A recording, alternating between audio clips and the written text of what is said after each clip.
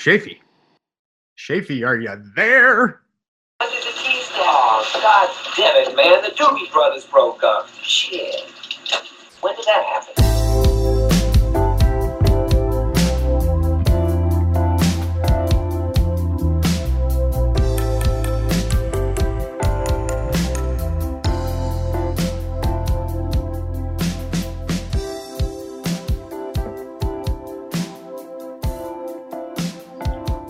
Night has fallen over the hill country.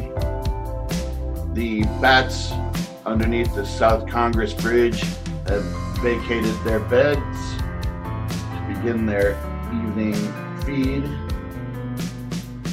My bed is vacated too because I'm sitting here talking into a microphone in my ivy-covered cave here on the east side of Austin, Texas.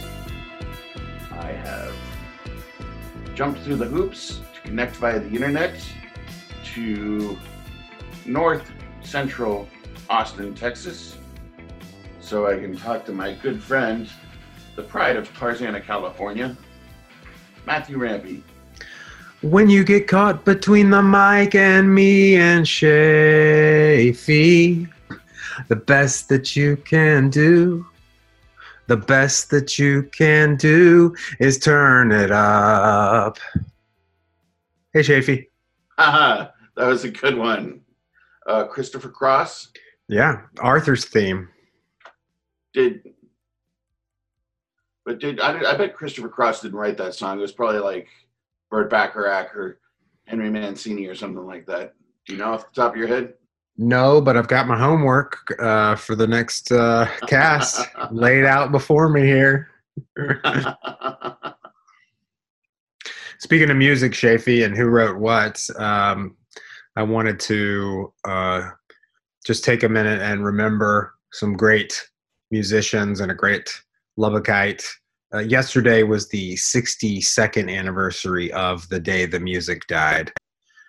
Wow.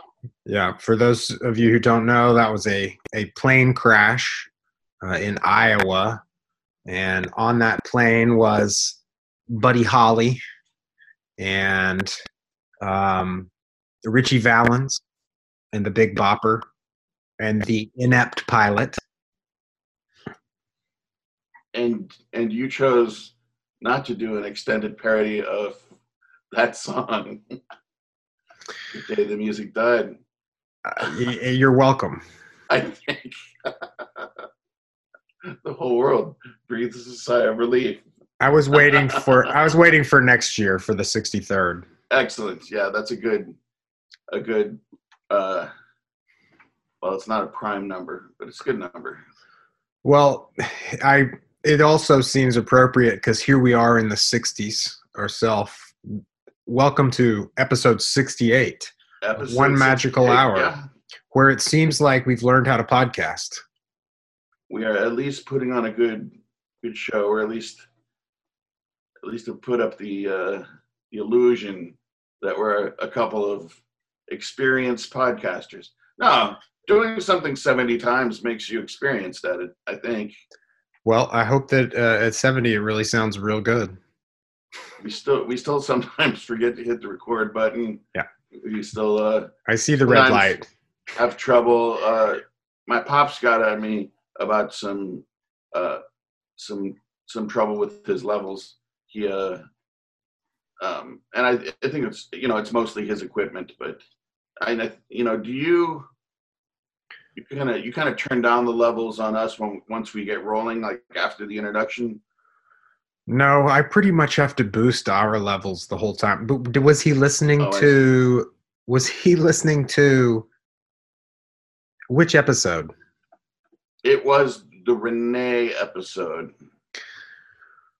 And he said he could just barely hear the beginning, and then when we started, we dropped out entirely. I think that we have an imperfect system.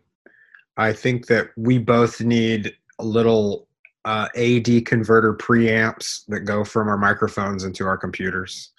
I don't think that we can boost. I try to just boost this compressed track that we get from the platform that we're using to record, and nobody wants to hear the back end issues, but that's why One National Nation comes here. We assure you that we're aware of it. We're moving in the right direction all the time, onward and upward.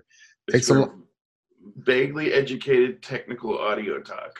Takes a long time to get out of the muck and the mire of just hunting and gathering for your sustenance. Dad wasn't suggesting that we do anything different because, pretty much everybody else was actually able to hear the audio. So he was just commenting on it.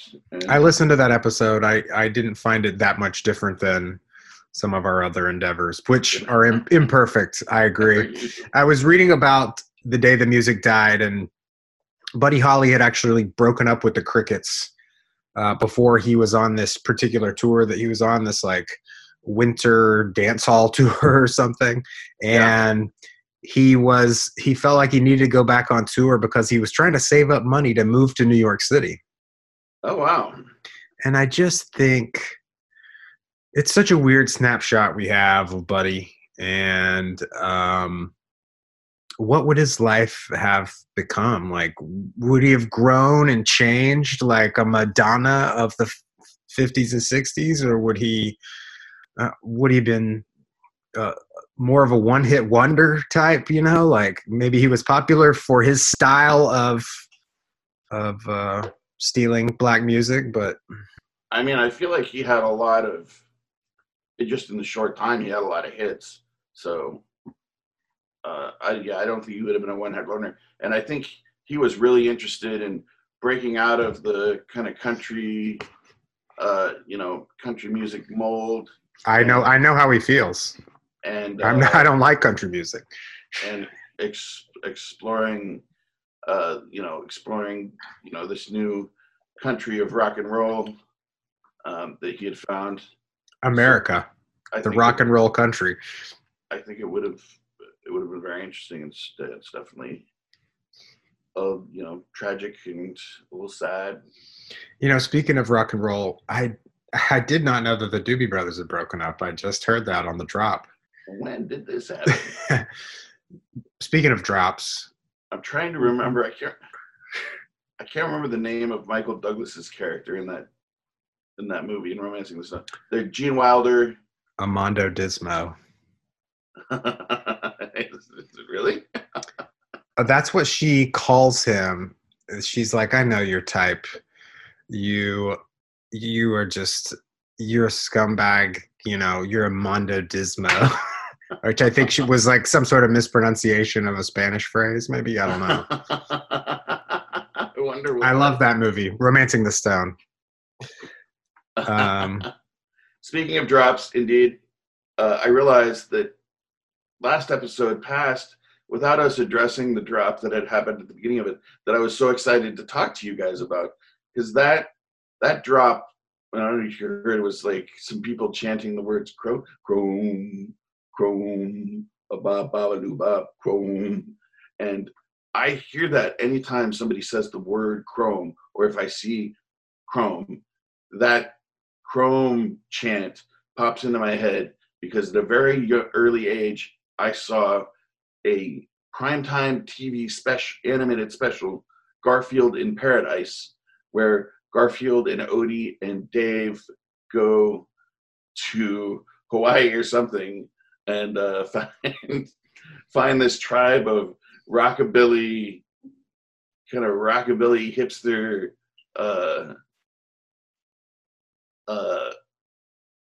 natives who worship his, I guess it's a Cadillac, his chrome covered like 57 Cadillac that he's driving, or whatever it is that he's driving.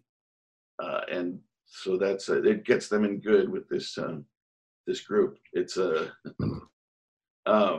that's an interesting premise.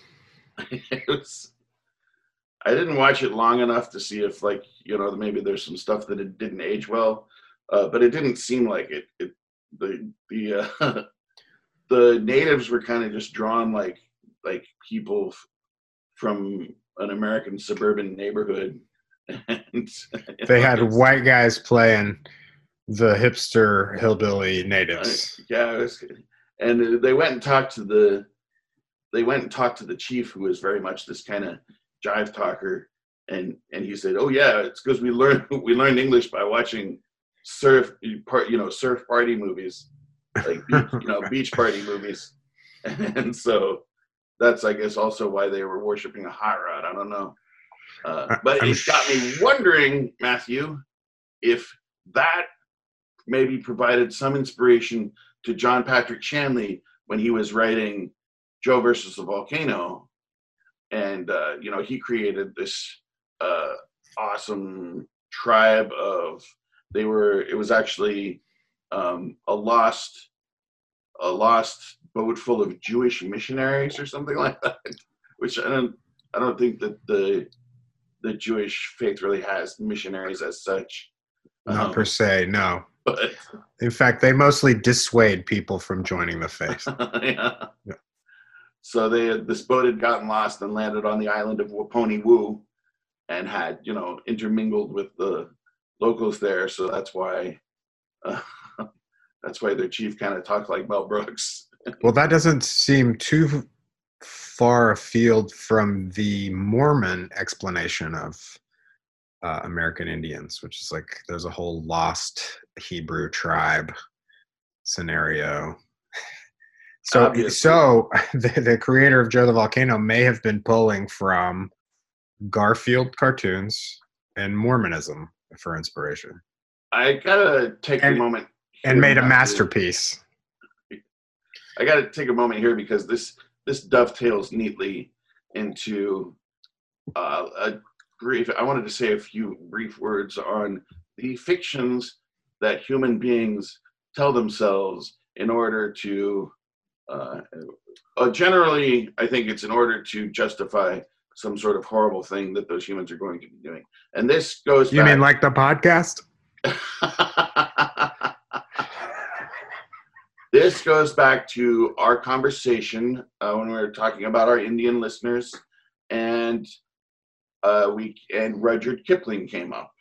You mean my ill-timed colonial rickshaw reference? Yeah, you did. I don't think that a rickshaw is colonial per se. I think there was a class system in India before the rickshaw. But again, I'm speaking from a place of complete ignorance. So. Oh yeah. Let me let you go because you've actually done some research. If I have misprescribed some concern to what you said, it seemed to me like you were under the impression that all of our listeners take rickshaws to work. I was actually really almost more thinking about the rickshaw driver and how one magical hour could really take you through your 16-hour shift. I got it. Okay. That makes more sense than the interpretation I'd created in my head. We've been laying down an hour and a half easy sometimes. You only need 12 episodes to get you through your shift. To get you through a long shift, yeah, a long shift behind the wheel. Which, yeah, I admit rickshaws have steering wheels. I was speaking from a place of ignorance, obviously. Yeah, go on. Once again, you and I both don't know exactly. I'm pretty sure I know what a rickshaw is. I have no idea if they're still in use in the Indian subcontinent. Anyway, then came up Rudyard Kipling. You said, as a young man, a lot of what you knew about India came from Rudyard Kipling. I'm the same way, and I mentioned that he was problematic, and this is something. This is the point of a lot of contention in among Western literary minds, and I assume in India there might be some discussion about it too. It might be more cut and dry for them. I'm not sure. Get at us if you have some opinions on this matter. But I wanted to talk about why I specifically, even though I love some of those stories, why I'm still pretty sure that today Rudyard Kipling is problematic. And it just so happened that the day after we had that conversation, when I was kind of rolling this stuff over and over in my head, I had a conversation at the bar with a regular of mine named John. And he is a guy who is working on a podcast of his own with his brother, his brother is very far to the right, and John is very far to the left. Oh. So they're creating a podcast where they talk about stuff. It's called Opposite Brothers, and the idea is that they have civil discourse from either side of the American political spectrum. Anyway, now that seems like a podcast with a thrust, with a topic. That seems like the kind of thing where somebody says, "What's your podcast about?" You could answer cogently. Matthew, why would you have just one topic when you could have all the topics? Well, it's really about everything. Anyway, John was telling me about a book he had just read, and it's called Sapiens by Yuval Noah Harari, an Israeli dude. And I started reading it. It's a very good book. It does kind of, it speaks in sweeping gestures at times, but that's not necessarily a bad thing. It's just a thing. But an important thing that Harari talks about is he defines, it's kind of a history of humans, both like a sociological and biophysical and psychological history of humans, Homo sapiens.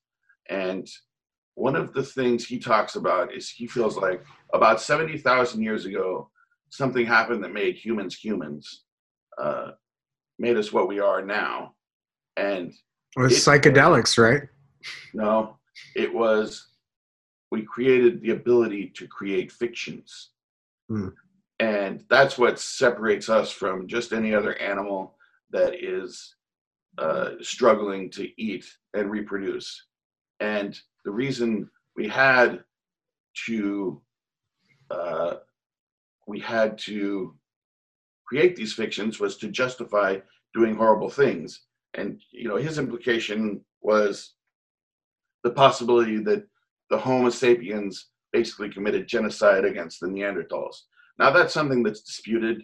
I'm not sure that it happens, but he points out that throughout history, these fictions that we create are often to cover up and to help us deal with horrible things that we do. And his example was the sugarcane industry. In America, they needed cheap labor to keep this sugarcane thing working. They decided they could either get slaves from Africa or slaves from Asia. They decided on Africa mostly because they were, under his assessment, they were more suited to the kind of diseases that they would be dealing with in the Caribbean, on these Caribbean islands, and in, I guess, northern South America too. Anyway, they created a fiction where these folks were subhuman and they didn't have rights as the Western white men understood them. They didn't apply to them, so they could steal them from their homes, bring them across, conscribe them into working, and use this. And even though now we have removed, even though now that's illegal and we don't do this anymore, those fictions echo through generations in ways that are very difficult for cultures to shake. And that's kind of where all this came from was a lie someone told in order to help them deal with a horrible thing that they were doing. And of course that is neatly demonstrated in Rudyard Kipling's idea of the white man's burden. The white man's burden was the responsibility of specifically the British to bring cultural and civilization to the brown people on the other side of the world. And of course, that was the fiction that they used to plunder an entire country and set all of its set all of its culture, upside down, and do whatever they want with it. Oh, the genteel plunder of British imperialism. And this is so, and he was a writer of fiction. He was a very good writer of fiction. So that fiction that he created, that echoes even more. That echoes in his books, where people are still trying to justify, say, hey, we got to separate this because this guy's a really good writer.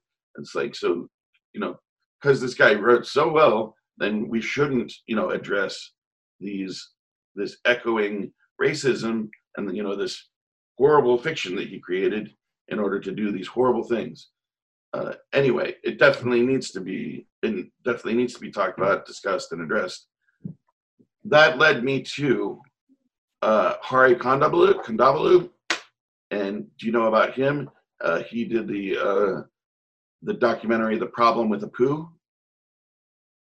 I've heard of that documentary. I'm not familiar with him. And it talks about how the most readily identifiable Indian character in American entertainment is Apu from The Simpsons, who is voiced by Hank Azaria, a white man, and who is a caricature of a guy who runs a miserly manager of a convenience store, and who has a lot of kids, and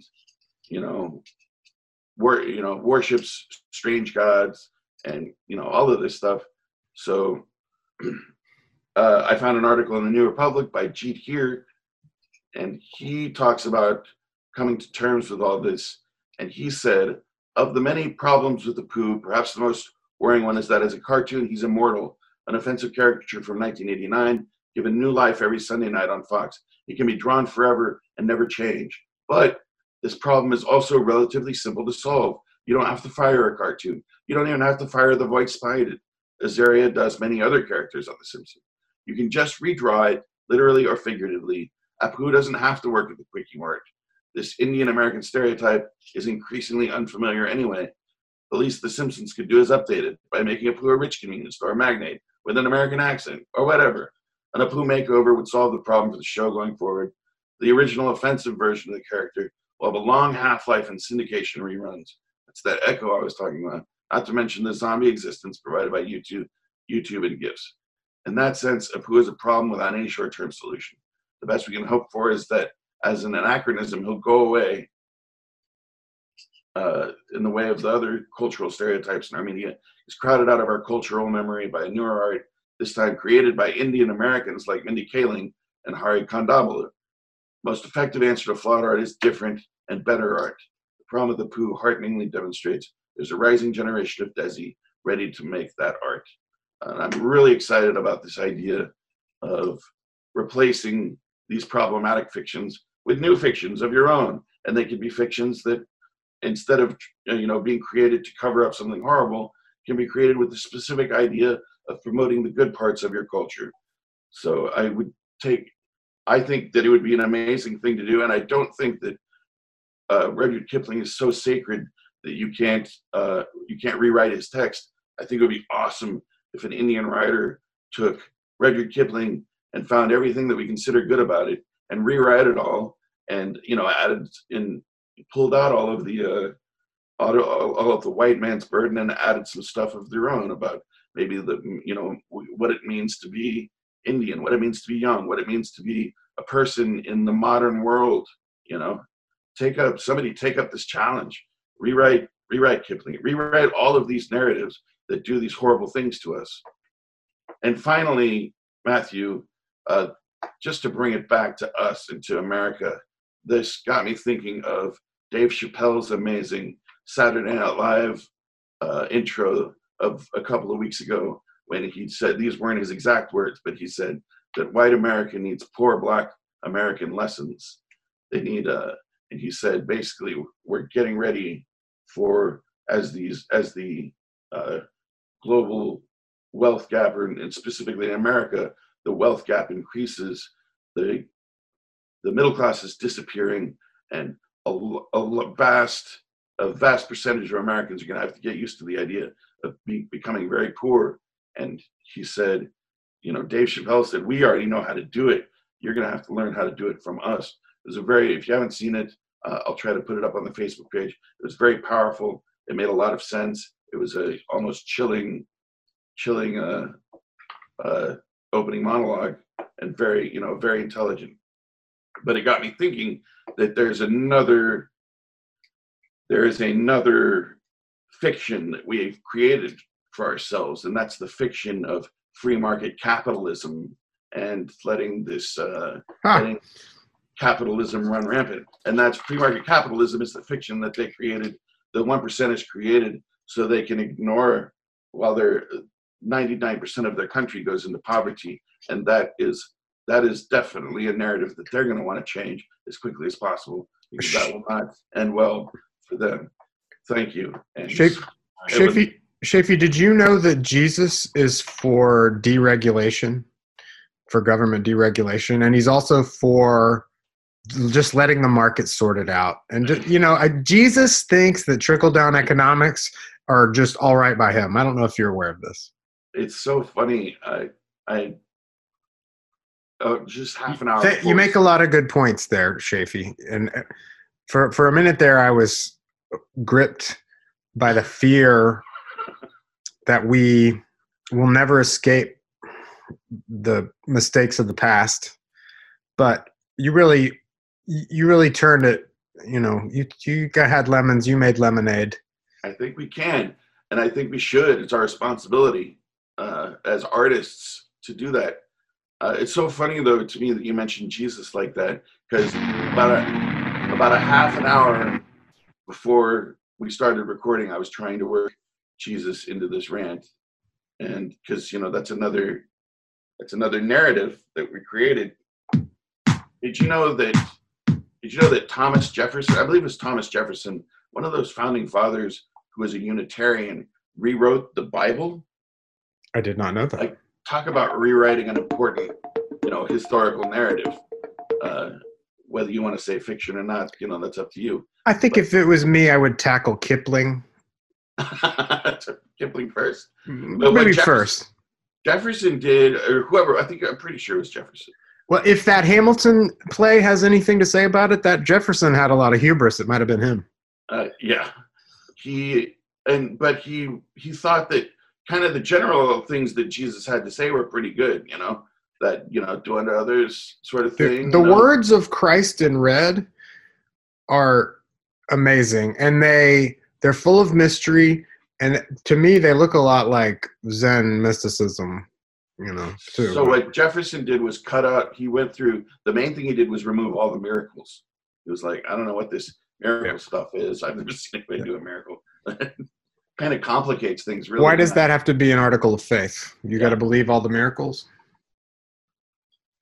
So thanks again for bearing with me, and of course, get at me if you agree, disagree. I think particularly if you disagree, I don't mind addressing it. And I would, Thanks for keeping it light here in the early run of the show, Shaf. Let's get back to having fun, by all means.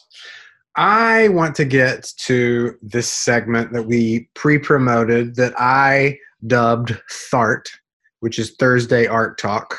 It's THART with 2 T's. Kind of like Carthart. I would like to do, I think this is part 3 or part 4 of Cues from the J. I like it how when we talked to Jeff, I was like, are we saying last names here? And you were like, I don't think we're really saying last names. And you've said his last name at least 3 times since then. He's probably okay with it at this point. He said he was the only criminal defense attorney in Kilgore, so... Okay, well, yeah, that would have given him up anyway. That narrows it down.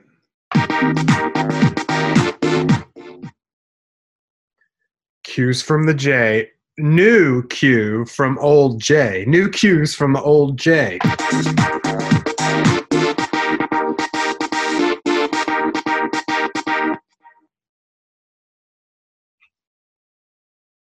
As here to answer your questions. Matthew, what is your favorite work of art?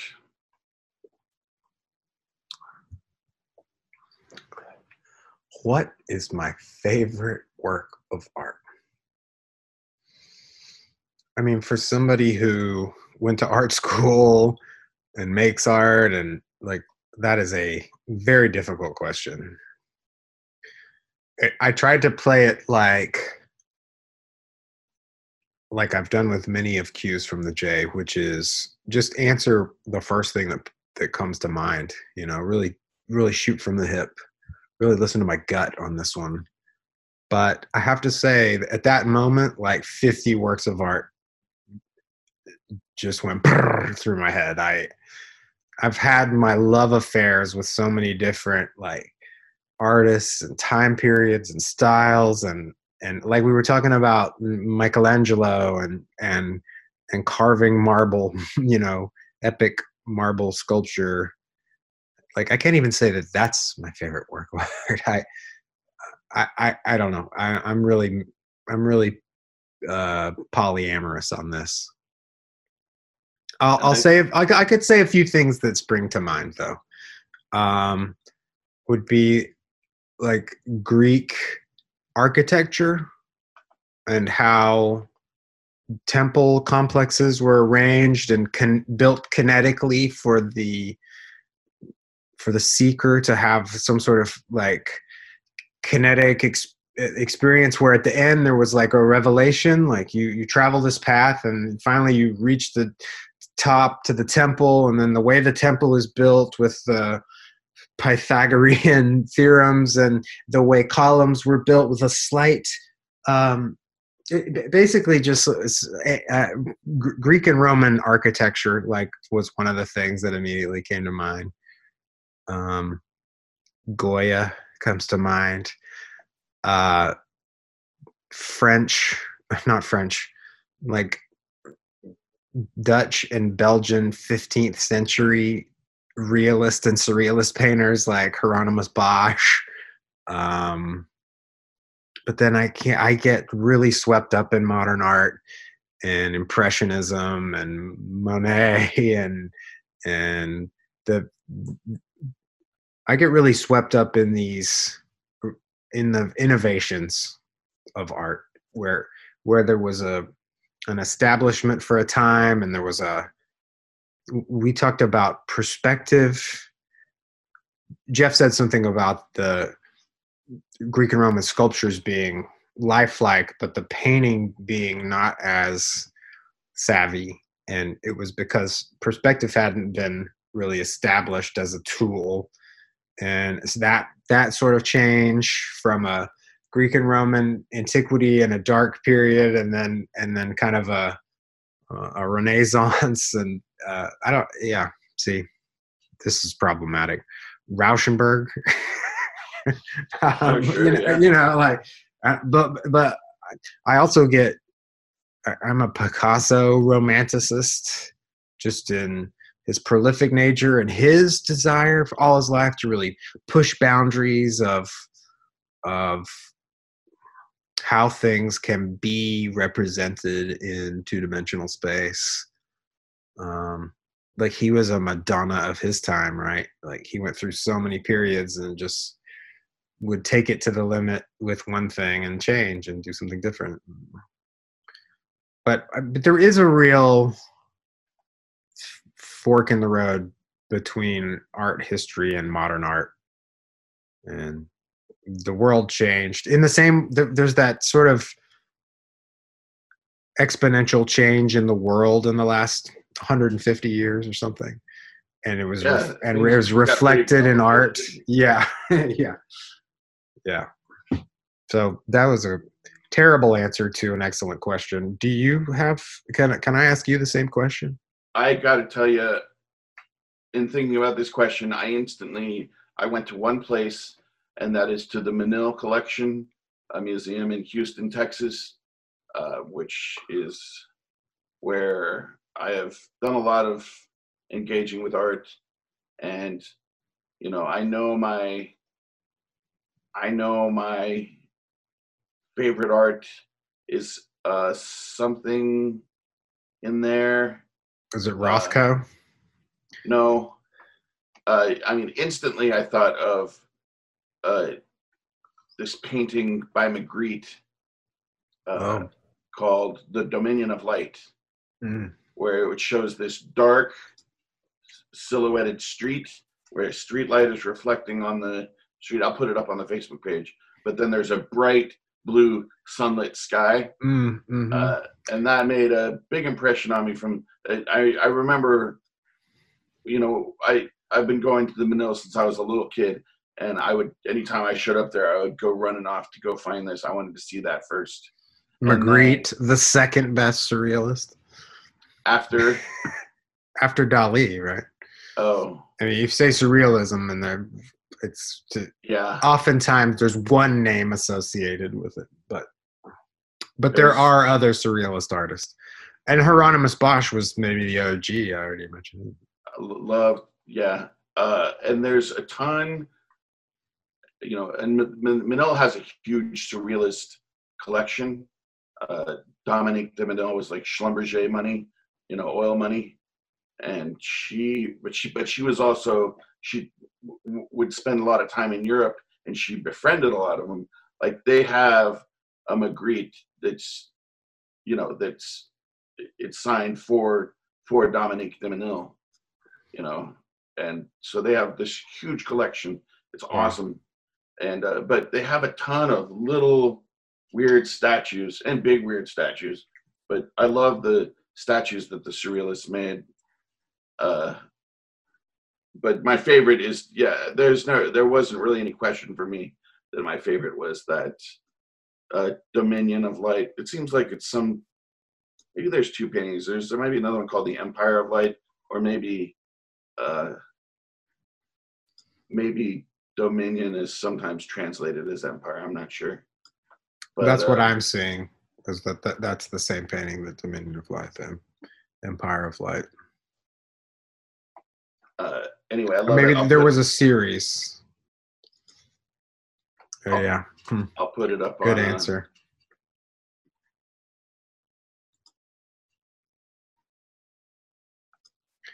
Good answer, Shafee. There was a pause that I'll probably not edit out. Do you, questions about art, they require quite a bit of reflection, don't they? It reminds me how much I love art and how it wasn't a huge mistake that I went to art school after all. I've been going through. Go ahead. I've been going through a period in my life where I feel like I made a colossal error by going to art school, getting a Bachelor of Fine Arts in Studio Art. I never really planned on becoming an upstanding citizen, Yeah. And then it just sort of happened, and I've put together a fairly decent career of being a creative professional and tying those things together. But sometimes I wish I'd just gone to law school or something. It's so funny. I was actually talking with Chuck, the bartender, about this the other day. I was talking about how sometimes wishing I could get into a time machine and go back and have, just a real sit down with my 12-year-old self. Just be like, first of all, just like, be like, relax, dude. Nothing is as serious as you think it is. Just take some deep breaths and let off some of that anxiety that you have about being human. But also, I really wanted to, tell him to take advantage of the fact that Lubbock High School had an auto shop.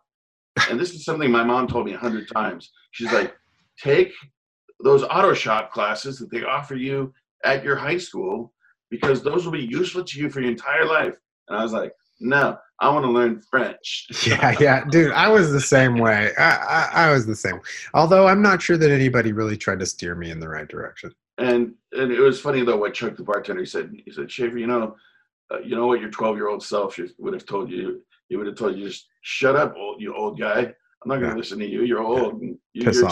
You're some kind of authority figure. I'm going to do what's in my heart. Right. Then everything is right with the world. Yeah, exactly. All of the choices that we made were, by some metric, they were the right ones, I think. by some metric. I don't know. The metric I don't know being what that this, the metric being this is the dimension in which you hold consciousness. it's the So you're dimension. here and you were there and you did that and live with it. Listen, it's Live the with it. dimension, it's the dimension in which you and I are doing this cool podcast. It's the dimension in which I have this, nice little bar down at Springdale General. It's the dimension in which you got two awesome kids. No, it's funky not a dudes. bad dimension. Can I Dimension get which you a have nice- Can I get a No. brochure that I can take home and just review? which you and I live in the same town and can at least hang out occasionally. Right, occasionally 3 nights a week, 8:30 to 10, right here on this computer. Do we have any? Should we do another cue from the J, a new cue from the old J, or should we just save Why them not? up and Listen. dole them out one at a time? Well, listen, this next cue from Jay is a doozy. I am going to put it out there for you and for all of our listeners, and we're going to come back to this one. All right? Get at us if this one really lights your fire, like it's about to do for me. It's a really cool question, interesting question, and really difficult question to answer. Okay, F says, like Art Nouveau, Art Deco, Cubism, how would you characterize any recent trends in art? How do you think the 2000s will be remembered? Like, this is a question for the art critic. This is a question for Peter Sheldall, the art critic for the New Yorker. This is not a question for me. However, I will do my best to answer it. Well, I'm not really sure where art has gone. And granted, it's been a while since I graduated from art school, but I do know that at the end of art school, my head was completely messed up about what art is. And I haven't seen anything since then that would resolve that to any degree. I think Banksy springs to mind immediately for obvious reasons, because I'm a complete Anglophile. I can't think about anything else but British imperialism. Yeah. But I mean, street art, it seems like a lot of the prominent artists of the last 10 or 15 years have been people like Shepard Fairey and Banksy. I mean, Shepard Fairey did the Hope graphic for Obama. And that seems like something that's going to last, That doesn't seem very ephemeral. I will say that I don't really get super into the super high concept of a lot of super modern art. And by super, I don't mean awesome. I mean recent. Somebody I've been meaning to get on the show with us is Steve Griffin, who's the curator of exhibitions, director of exhibitions for the Contemporary Arts Museum here in Austin, Texas. I mean, that sounds like the perfect segue, the perfect forward perfect promo to ask this question. So let's see if we can get him on Saturday night. How about that? Yeah, that would be fantastic. What's your take on this question? You've had more time to think about it than I have. Oh no, yeah, no. I said this is a question we're going to answer next time, right? Oh, okay. I'm going through. I was actually thinking about art my friends did in New York while I was there, and my friend Ashley was doing these crazy giant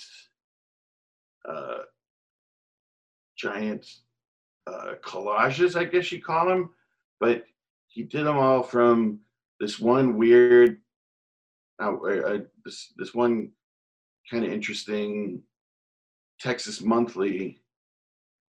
The Texas Monthly did this awesome kind of photographic issue where it was like photographs of high school football and photographs of of debutantes and photographs of barrel riders and just kind of all of the kind of wild traditions of Texas in high school. So he did a really awesome series of photojournalistic series, and he took these and he made them into these kind of epic.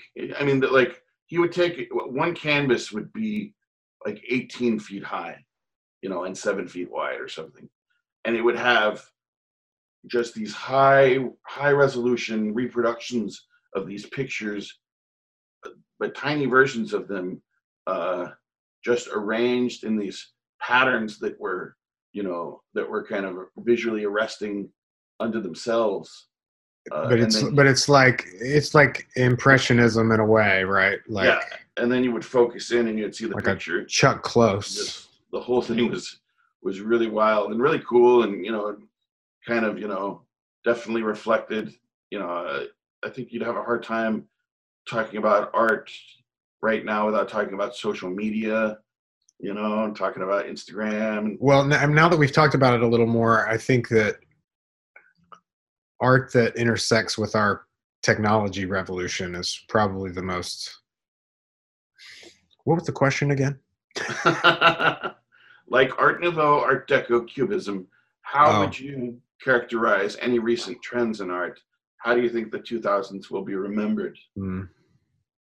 I think the 2000s it'll be some kind of digital technological melding of art and light and space. And I was thinking about all the things that happened at Burning Man with the aughts. The aughts were definitely Banksy's decade, and like kind of the reflective, like that exit through the gift shop documentary. The whole thing of it. The joke referring back on itself, and the whole thing being kind of a big cyclical, in some ways you can interpret it as a con, maybe sometimes as a joke, but really just kind of a game. That's definitely, I feel like that was predominant in the aughts while I was in New York. Well, I'm going to think about that more, and then maybe we could talk to Steve. Yeah, let's see about that. At some point, we shouldn't forward promo anything that we're not too sure about. Maybe we should book a guest before we say, "Oh, we're going to have this guest on the next show." Well, we can assure you, folks, Saturday's episode will have an interesting guest of some kind. I just got to remind everybody how much I love Cues from the J. I mean, it's one of our best new segments. And this is amongst a pantheon of great new segments. Yeah. And segments like Get At Us and What's Wrong with Our Audio. And there's also some old chestnuts of segments. Just some old favorites like Gracie's favorite, just a good old-fashioned news cruise. Oh, yeah. Let's take a news cruise.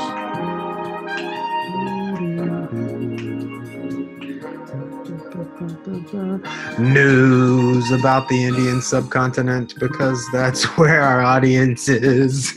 Exciting. This story brought to you by, once again, my favorite media outlet, the BBC. Shocker! The headline is, Farmers Protest. Why did a Rihanna tweet prompt Indian backlash? Hours after a tweet by pop superstar Rihanna drew global attention to the cause of protesting farmers, India launched an unprecedented backlash against the Barbadian singer. Barbudo. The Ministry of External Affairs released a statement criticizing celebrities and others for their neither accurate nor responsible comments, and top ministers and celebrities tweeted against propaganda that threatened India's unity. So basically, Rihanna had a tweet supporting this farm worker strike, which is based on what the farmers see as unfair laws pertaining to the storage of agricultural product, the sale, the price, and the storage of agricultural produce, which something tells me that these farmers aren't protesting in error of a policy that's super fair. And boy, the government pushback was swift, led by Home Minister Amit Shah, who tweeted on Wednesday night with hashtags India against propaganda and India together. No propaganda can deter India's unity. No propaganda can stop India to attain new heights. Propaganda cannot decide India's fate. Somehow this reminds me of Kipling and his propaganda. I don't know why that is.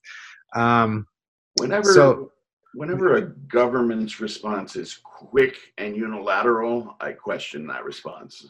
This is sort of fascinating because it's not just government ministers. Then like lots of Indian prominent figures and celebrities came out just trashing Rihanna. There's maybe Rihanna doesn't know what's going on over there. That might be true, but I think Rihanna's probably seeing a popular uprising and wanting to support that, and I think that is fantastic. I feel the same way. If Rihanna's tweet hit such a nerve that they feel like they need to cancel a pop singer on the other side of the world, then maybe she did. Maybe she struck a sensitive place there. That to me seems to indicate that maybe she's onto something. I don't know. It's the paranoid conspiracy theorist in me. The article goes on to say that the massive backlash has left many wondering about India's over-the-top response to a social media post. But Rihanna's tweet, which amplified the voice of the protesting farmers, could not have come at a more inconvenient time for the government. So what all this is making me feel, because that's what everybody wants to know about this news story, how does it make you feel, Matthew, I want to learn more about what's going on in India. And I know that it is a country of so many disparate peoples, and I can see how the government would strive for unity. But if they're going to be instituting unfair policies against the working man, then they're going to have trouble with that. And no sort of managing of propaganda is going to change that. I'm also excited to just be more involved in Indian affairs. But it does say here that India's sovereignty cannot be compromised. External forces can be spectators but not participants.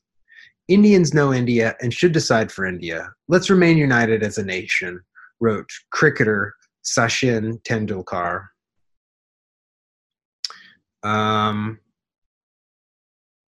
It's funny how all of this that's going on in this article is related to what we were talking about, Kipling and Indian sovereignty and self-determination and the meddling of outsiders, And far be it from us here at One Magical Hour to meddle in Indian affairs or politics. But if you're listening to us in India, go to Apple Podcasts, give us a review. I have a great suggestion for a review strategy. I know you're busy. You don't have a lot of time. All you got to do, it can be a one-word review. It doesn't even have to be that descriptive. You could just go write the word bilious and give us 5 stars. Bilious. Yes. One time in the depths of, why can't I recall the name of the bar? What was the bar on Red River that closed that we all liked? Not on Red River. This is embarrassing. Lovejoy's? Lovejoy's, thank you. Which used to be just called the bar. If you were talking to my friends and you said the bar, you meant Lovejoy's. Deep in the depths of Lovejoy's, one night, I saw Conrad and was talking to him, and I was all jacked up, and he was all jacked up. And I said, man, if you could think of one word to describe me, what would it be? And he was like, let me think about it for a minute. I gave him a little time, and I went back over to him, and I was like, what's the word? And he said, bilious. I don't think he was trying to be complimentary. We'll do Yield Word Shop next time on bilious. I think he was trying to be honest. Right. Okay, time for our buddy and producer emeritus Alex Battles dug up a Hindu poem for Poetry Corner. Oh, Poetry Corner? I could go for some Poetry Corner. I think, though, what you might want leading into that would be like a Poetry Corner beat. You know what I mean?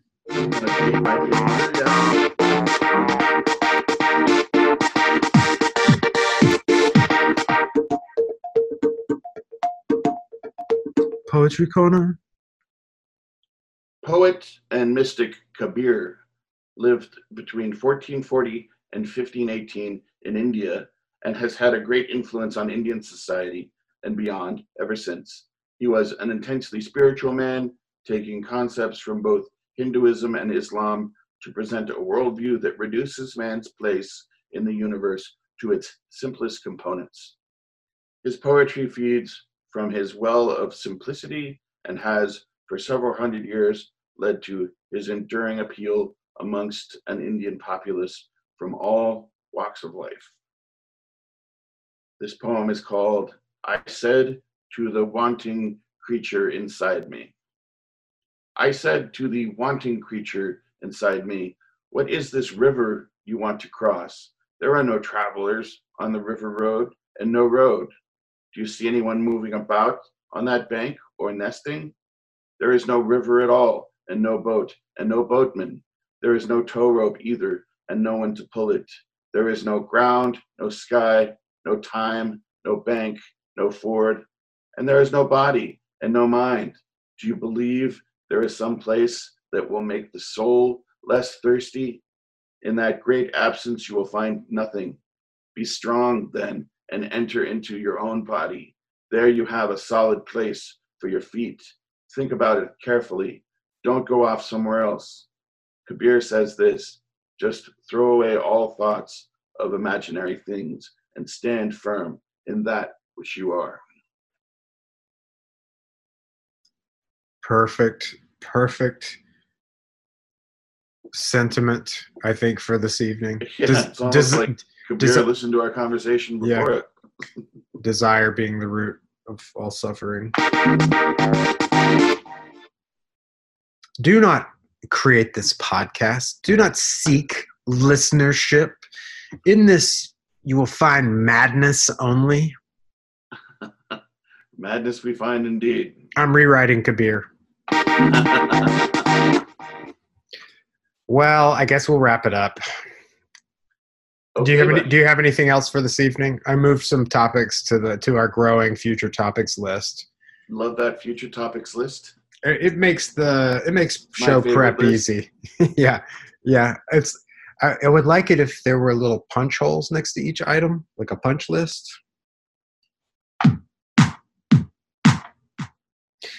I did want to say one thing. I did want to say one more thing, actually.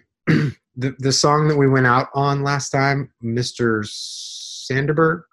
Yep, please, Mr. Sandberg. Have you watched Pretend It's a City yet? No. Fran Lebowitz talks about, she's constantly talking about the New York that she came of age in, you know. And she was like, there was this time period where, you know, it was a lot about heat. And you would meet somebody and you would be like, does your apartment have heat? And then, like, you know, that could determine where the night went. I enjoyed that song immensely. And on so many levels, I had never heard it before, but sometimes that's all that matters is, am I going to be warm? Yeah. Well, you know that you're going to be warm in your heart and in the cockerels of your heart and the subcoccygeal regions every time you come to One Magical Hour. Just go get warm next to 5 stars on Apple Podcast reviews. We have a warm place waiting for you 3 times a week right here. 3-ish. Who's counting? I want everybody to love yourself, take care of yourself, and remember, the poorer the choices, The sweeter the wine.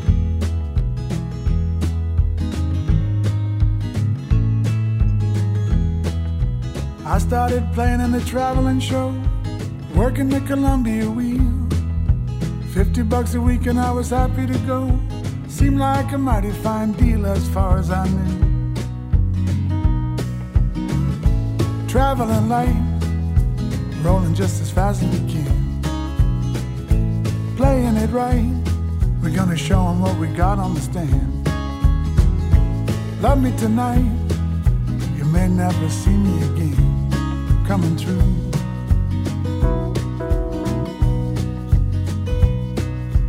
Oklahoma City to Omaha, Kansas City back to St. Louis.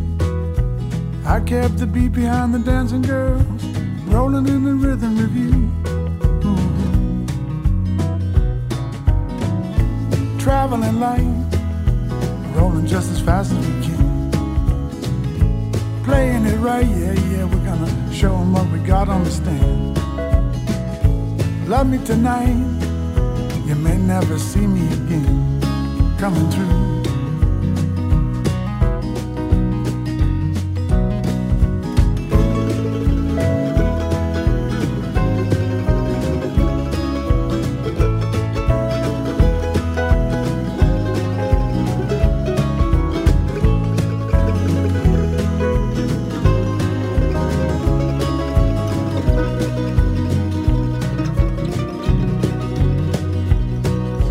Back to the station, through the door on the right. Up on the train and go fast. When everybody's sleeping, I stay up in the night. Look at all the towns that we passed on through. Traveling light, rolling just as fast as we can. Playing it right, we're gonna show 'em what we got on the stand.